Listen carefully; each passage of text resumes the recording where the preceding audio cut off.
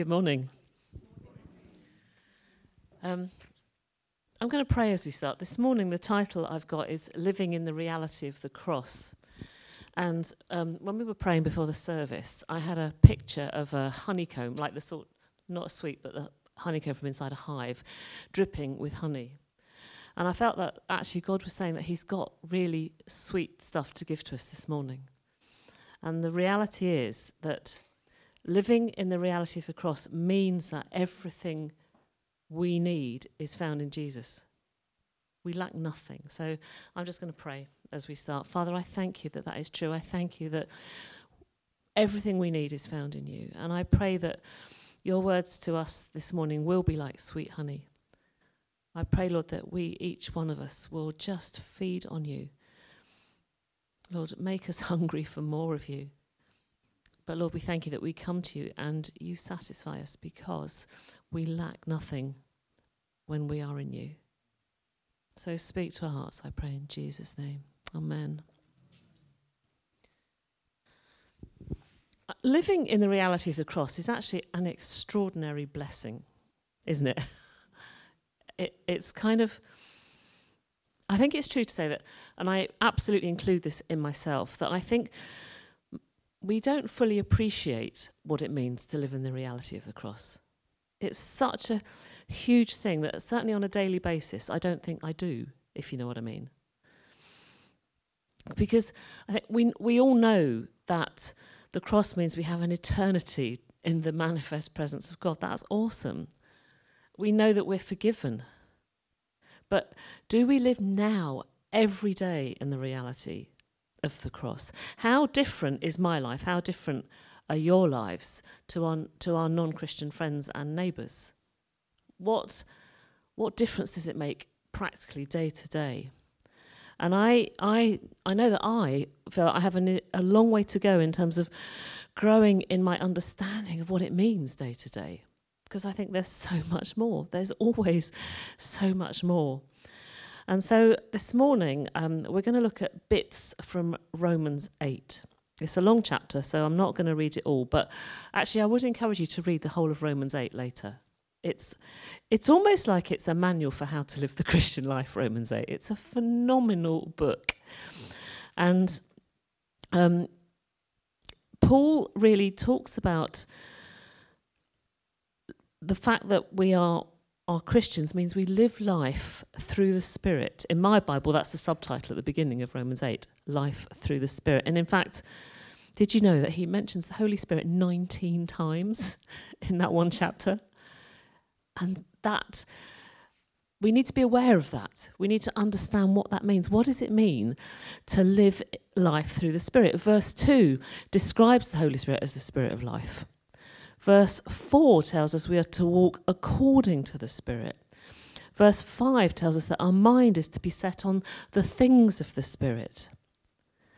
The Spirit who raised Jesus from the dead is the same Spirit who dwells in us to effectively recreate the life of Christ in us. That's verse 11. It is by the Spirit that we put to death the misdeeds of the body. That's verse 13. Even our resisting temptation and putting sin to death is by the enabling power and presence of the Holy Spirit. It's all by the Holy Spirit. We're led by the Spirit to pursue holiness. That's verse 14. It's the Holy Spirit who testifies to our spirit that we are children of God. How awesome is that? We're children of God. And it's the Holy Spirit who enables us to live in freedom from fear. That's verses 15 and 16. It's the Spirit of God who gives us the absolute assurance of our salvation. It's the Holy Spirit who intercedes for us, who helps us in our weakness, even when we don't know what to pray for, verses 26 and 27. And the fact is that if Jesus hadn't gone to the cross, none of that would be true. None of that would be possible. We'd still be living under the old covenant. And so I think there's a call on us, actually, if we're hungry, to really press into these truths, really actively choose to live in the reality of everything that Jesus has won for us on the cross.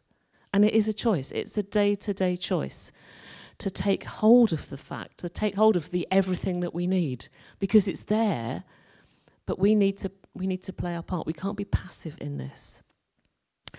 Let's actually read verses 1 to 4. I think we should have them. There we go. Therefore, there is now no condemnation for those who are in Christ Jesus, because through Christ Jesus, the law of the Spirit of life set me free from the law of sin and death. For what the law was powerless to do, in that it was weakened by the sinful nature, God did by sending his own Son in the likeness of sinful man to be a sin offering. And so he condemned sin in sinful man in order that the righteous requirements of the law might be fully met in us, who do not live according to the sinful nature, but according to the Spirit. You know, fundamentally, there are only two groups of people in the world. There are those who are not under condemnation because they're in Christ. That's us. And everyone else who is under condemnation because they're not. There is no grey area. To be in Christ Jesus means that we're in relationship with Jesus. And we are all in Christ. The Holy Spirit has kind of literally placed us into Jesus. The Bible says we are in Christ. And we now have a personal, vital relationship with him. And what that means is that everything that is true of Jesus is now true of us regarding all that he has provided. So when God says there's no condemnation, it's absolutely irrevocable. It's irreversible. It's declared by God to be true forever. Isn't that awesome? We don't need to live under condemnation. We're not on some kind of performance treadmill trying to somehow gain God's approval or acceptance. It's already a done deal. And that's just incredible. It's incredible. And yet so many of us live our lives day to day trying to somehow earn God's favour, instead of being motivated by this extraordinary truth and by his grace to live like Jesus. And yet we go in, I do it, we strive. We kind of go, oh, I'm not good enough. I really messed up. Oh, I'm so rubbish. I do it a lot. And yet, living in the reality of the cross means that we are fully accepted by God. 100%. And so, let's go on to Romans 8:12 to 17. In the light of what I've just said. Therefore, brothers and sisters, we have an obligation, but it's not to the flesh to live according to it. For if you live according to the flesh, you will die. But if by the Spirit you put to death the misdeeds of the body, you will live. For those who are led by the Spirit of God are the children of God. That's you and me. The Spirit you received does not make you slaves so that you live in fear again. Rather, the Spirit you received brought about your adoption to sonship and daughtership. And by him we cry, Abba, Father. The Spirit himself testifies with our spirit that we are God's children.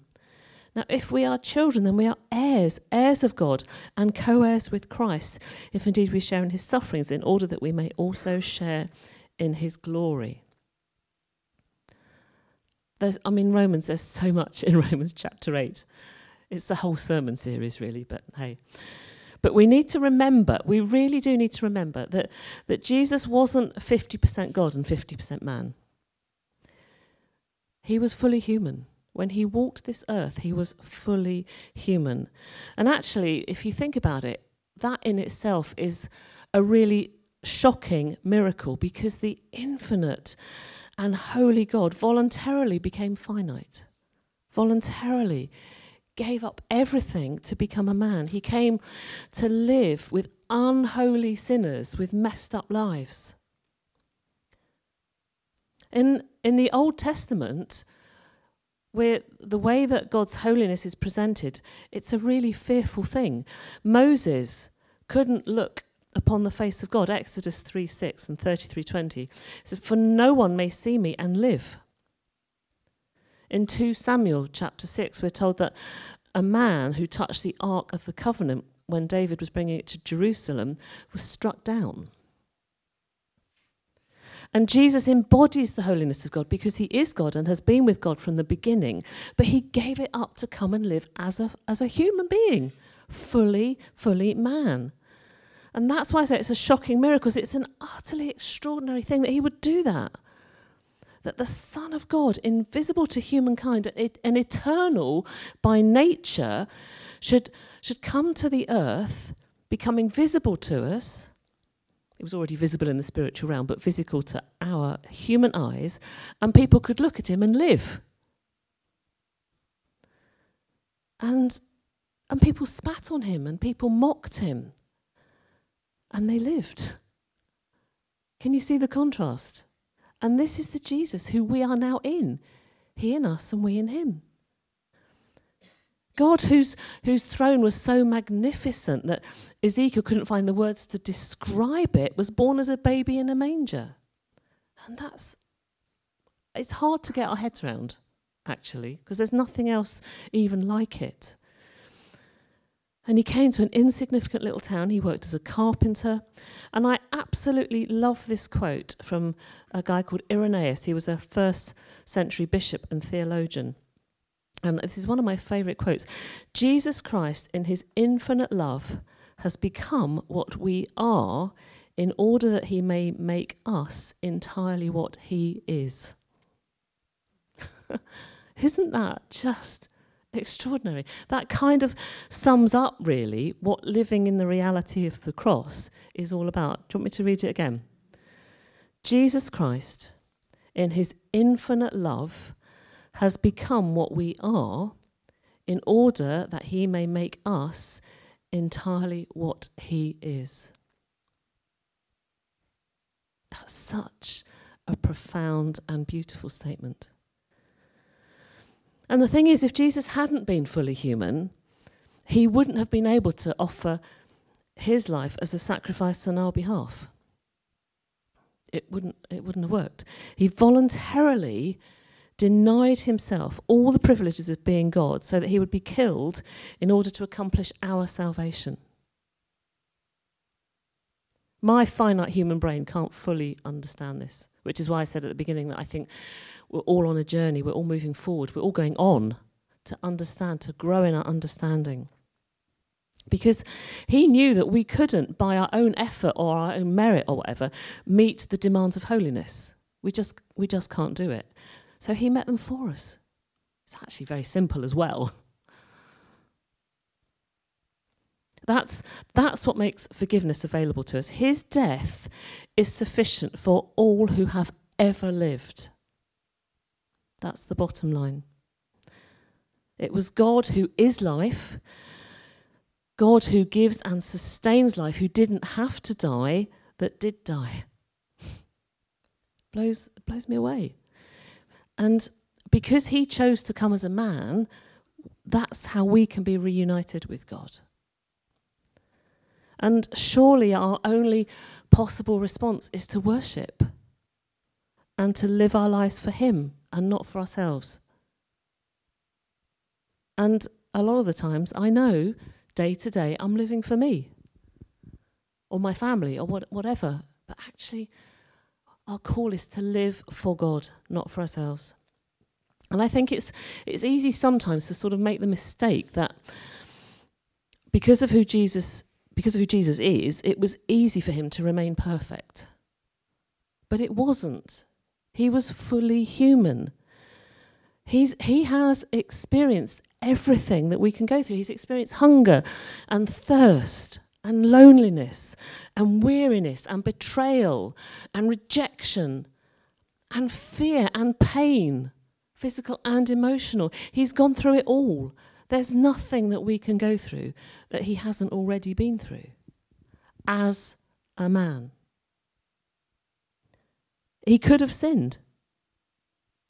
Hebrews 4:15 says he was tempted in every way, but he chose not to. And his sinlessness wasn't easy. It was as a result of conscious decision and, honestly, I think, intense struggle at times. He prayed, Father, take this cup from me. We know that. But in spite of the struggle, he chose to empty himself. He humbled himself. He poured himself out for you and for me. As the Bible says, becoming obedient to death, even death on a cross. And he wrestled just as we wrestle. And because of that, he can truly intercede for us.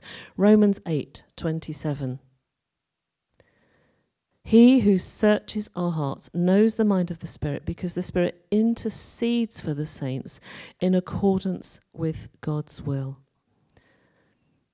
And because Jesus was perfectly human, he is our model. He doesn't just tell us how to live, he shows us how to live. He shows us what it is to live in the reality of the cross.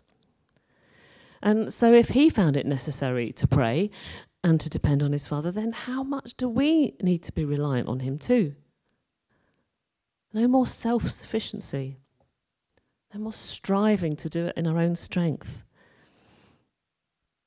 We need to rely on his equipping power in our lives, on his revelation. We need to focus on doing the things we see the Father doing.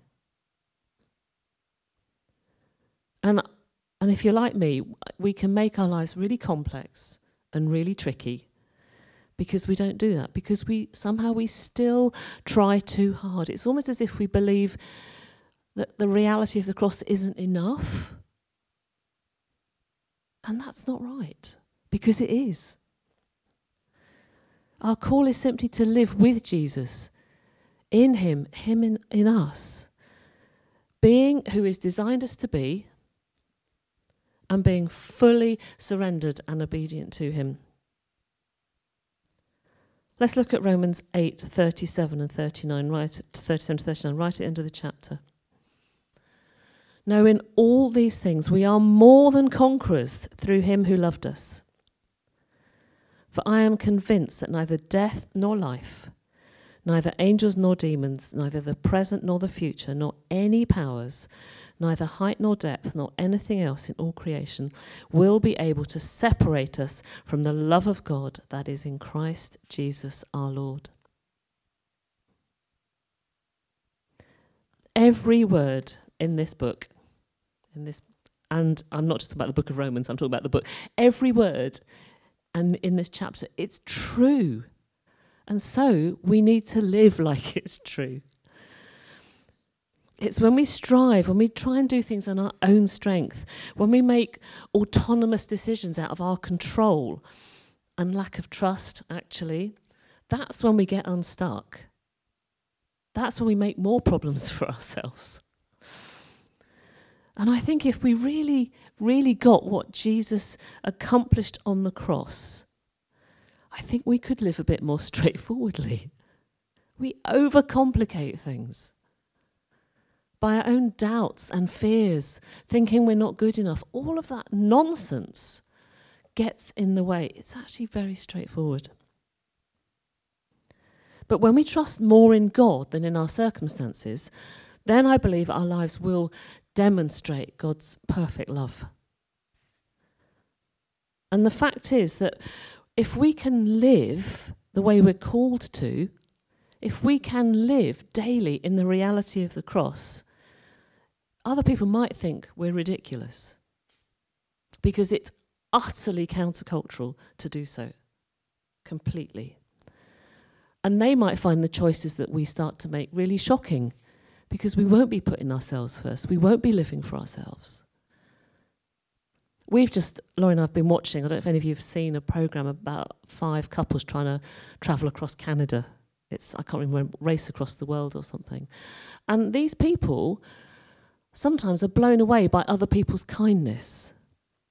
Why are we not like that? Why are not people blown away by our kindness all the time?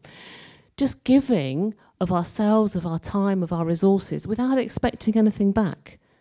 Just being generous, sharing what we have, sharing everything that God has given us, sharing his love, sharing stuff, sharing finances.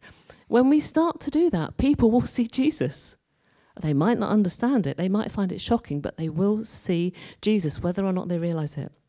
And then our lives will point to the miracle of what living in the reality of the cross is all about. Amen.